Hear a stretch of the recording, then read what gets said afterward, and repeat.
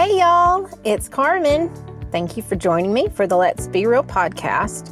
It's such an honor to be with you each week. I'm amazed at this opportunity, the opportunity that God trusts me with His message to share with you. I do not take that lightly. So a couple years ago, and when I say a couple, it was probably more like 10 because all the years kind of run together. But a couple years ago, Brian and I were privileged to lead a group of some teenagers from our church to a summer youth camp down in Daytona. And this camp was pretty large, and it was in, of course, Daytona. So we stayed in hotel rooms, but we had worship services and at this huge arena there on Daytona Beach. That week of camp, there was a pretty, for lack of a better word, famous pastor, speaker that was there was the camp pastor, and quote, a pretty famous Christian artist was leading worship that week. But the speaker during one of the sessions did something a little unconventional.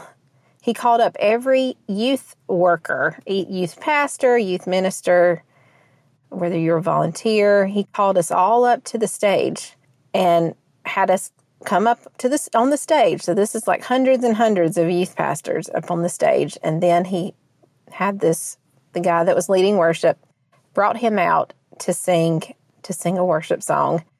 And the speaker had us turn around and watch our students worship the Lord. And that was such an awesome experience. And I don't say that lightly. It was so cool to see your students that you pour into, and day in and day out and week in and week out and year after year you pour into, to watch them praise the Lord. It was awesome. And that kind of goes along with what I want to talk with you about today. To have an irresistible faith, we have to have some part of our life that we sacrifice. And the Bible talks about sacrifice being a part of worship. And so that's what I want to talk to us about today. So the word sacrifice equals some type of slaughter or a payment for sin. And I know that seems kind of gory or gruesome, but that's really what happened. In the Old Testament, God prescribed what they now call the sacrificial system.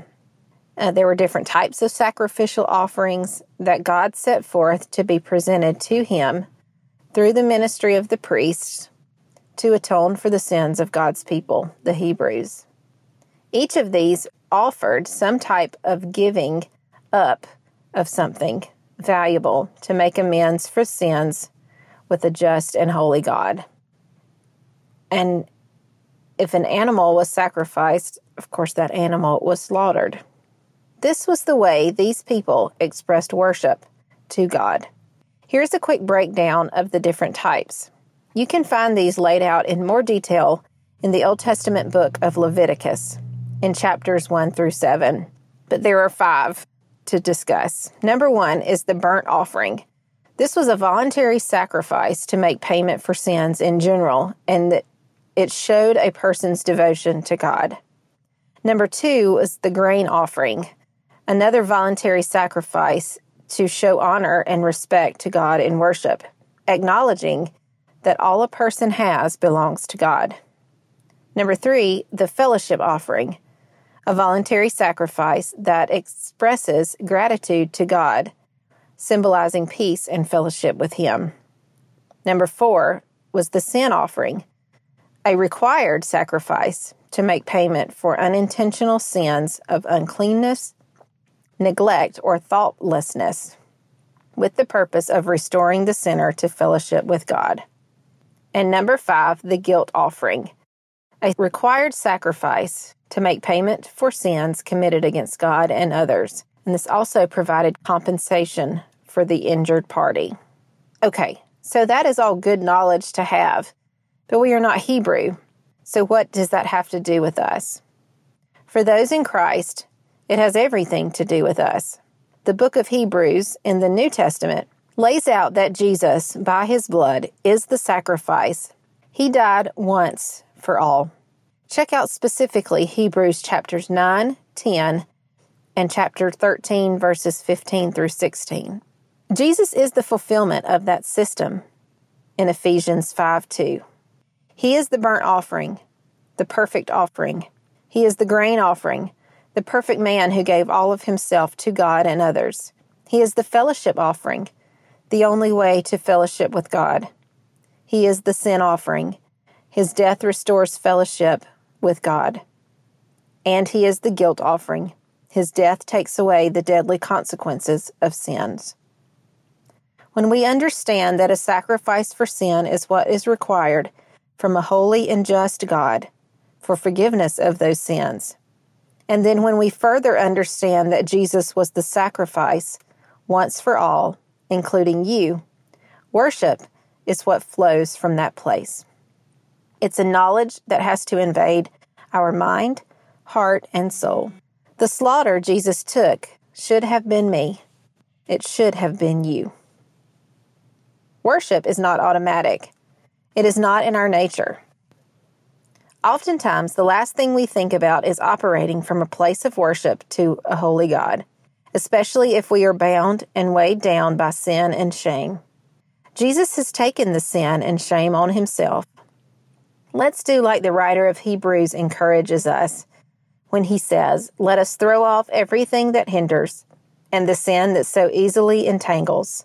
Let us fix our eyes on Jesus, the author and perfecter of our faith." Why? Because he was the perfect sacrifice that satisfied the wrath of God caused by sinful man. Jesus is worthy of living this type of life. The question is, will you do it? How can we worship? There are 3 areas that we are called to sacrifice: with our time, our talents, and treasures. Through the sacrificing of each area, we offer to God worship that pleases him. That, like in Philippians 4:18, a worship that floats up to heaven as a pleasing and irresistible aroma, a sweet smell in his nostrils. Romans 12 tells us more about this. I'll read it now. "Therefore, I urge you, brothers, in view of God's mercy, to offer your bodies as living sacrifices, holy and pleasing to God. This is your spiritual act of worship. Do not conform any longer to the pattern of this world, but be transformed by the renewing of your mind. Then you will be able to test and approve what God's will is, his good, pleasing, and perfect will. For by the grace given me, I say to every one of you, do not think of yourself more highly than you ought, but rather think of yourself with sober judgment, in accordance with the measure of faith God has given you. Just as each of you has one body with many members, and these members do not all have the same function, so in Christ we who are many form one body, and each member belongs to all of the others. We have different gifts, according to the grace given us. If a man's gift is prophesying, let him use it in proportion to his faith. If it is serving, let him serve. If it is teaching, let him teach. If it is encouraging, let him encourage. If it is contributing to the needs of others, let him give generously. If it is leadership, let him govern diligently. If it is showing mercy, let him do it cheerfully. Love must be sincere. Hate what is evil and cling to what is good. Be devoted to one another in brotherly love. Honor one another above yourselves. Never be lacking in zeal, but keep your spiritual fervor. Serving the Lord. Be joyful in hope, patient in affliction, faithful in prayer. Share with God's people who are in need. Practice hospitality. Bless those who persecute you. Bless and do not curse. Rejoice with those who rejoice. Mourn with those who mourn. Live in harmony with one another. Do not be proud, but be willing to associate with people of low position. Do not be conceited. Do not repay evil for evil. Be careful to do what is right in the eyes of everybody. If it is possible, As far as it depends on you, live at peace with everyone. Do not take revenge, my friends, but leave room for God's wrath. For it is written, 'It is mine to avenge, I will repay,' says the Lord. On the contrary, if your enemy is hungry, feed him. If he is thirsty, give him something to drink. In doing this, you will heap burning coals on his head. Do not be overcome by evil, but overcome evil with good." In chapters 1 through 11 of Romans, Paul lays out the foundational truths and guidelines to the Christian faith. Beginning in chapter 12 to the end of the book, Paul lays out how a Christian should behave based on the theological foundations he laid out in the previous 11 chapters. So if you and I say we are Christians, then we are confessing that all mankind is sinful, forgiveness is available through faith in Christ, believers experience life through their new faith, their centrality of faith to becoming a Christian and to living the Christian life, and apart from faith, we have no hope. If we believe all of those things, then we should have no qualms about what is laid out in chapters 12 through 15. And where does our Christian behavior start? According to Romans 12, verse 1, it starts with sacrifice.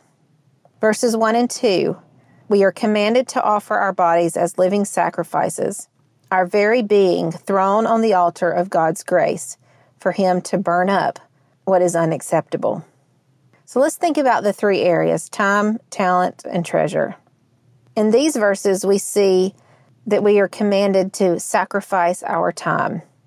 In verses 3 and then 9 through 21, we see this truth. We also see this in Psalm 31:15. "My times are in your hands," is what Psalm 31:15 says. So what does the sacrifice of talents look like? We see that in verses 4 through 8 of Romans chapter 12.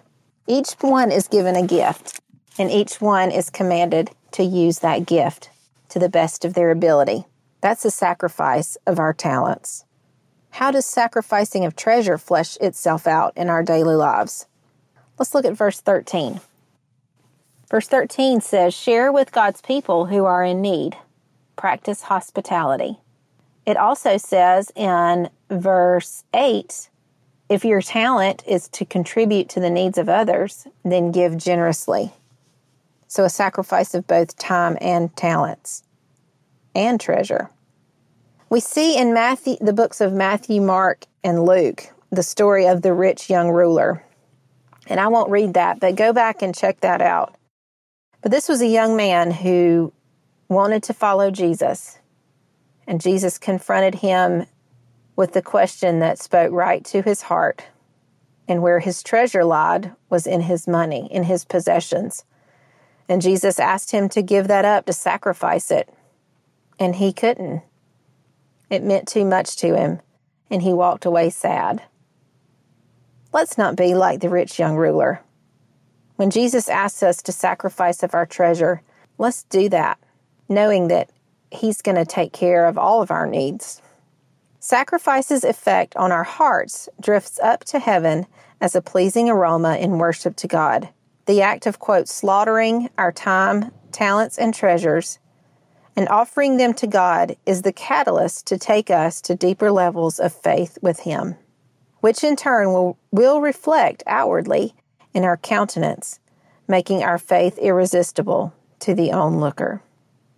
Get out of the mindset that worship is just a section of time in a service in your church where music is present. It could be that, but it is so much more. Worship is a lifestyle. Also, worship is not void of sacrifice. As King David admonished in 1 Chronicles 21, verse 24, where he says, "I will not offer unto God a sacrifice that cost me nothing." We don't sacrifice because our sins need atoning. That has been accomplished by Jesus' finished work. But we do sacrifice as a form of worship out of a love for what has been done for us by Jesus. Sacrifice and worship always points to the fact that it should have been me on that cross, but it was not. That truth is worth worship and a sacrifice, which will all be a pleasing aroma to God. Let's pray. God, I thank you so much for this day. First of all, I want to thank you for your son, Jesus, that he fulfilled and satisfied the sacrifice that needed to be made for the sins of all people. I ask that you forgive us of our sins. And we know that Jesus' blood will still do today what it did then. It will cover over a multitude of sins. Help us to not continue to keep sinning.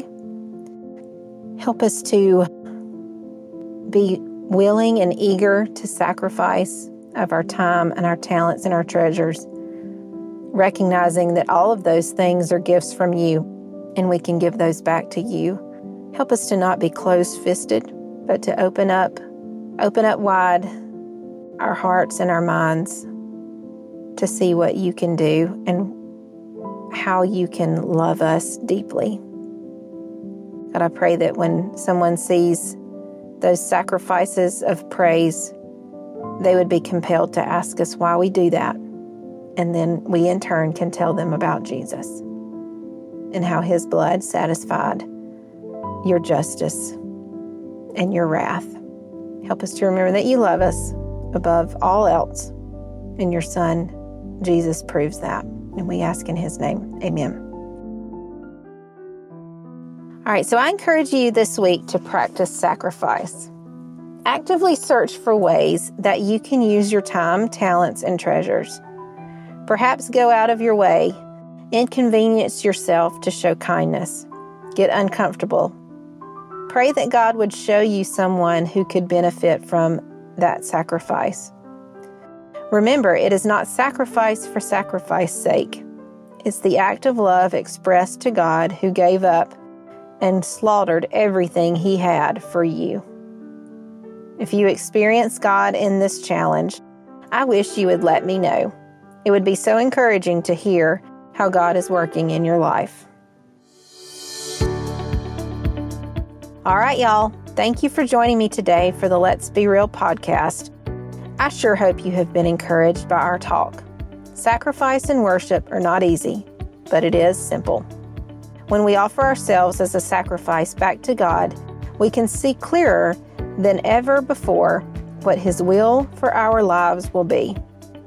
Then, just as spring brings flower blossoms, our faith will begin to blossom, and fruit will begin to emerge for all the world to see. Please join me next week as we continue this series on irresistible faith.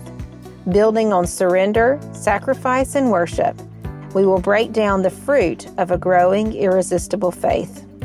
I hope you'll meet me right back here then. If you have been blessed by this podcast, please rate us, subscribe, and share with a friend.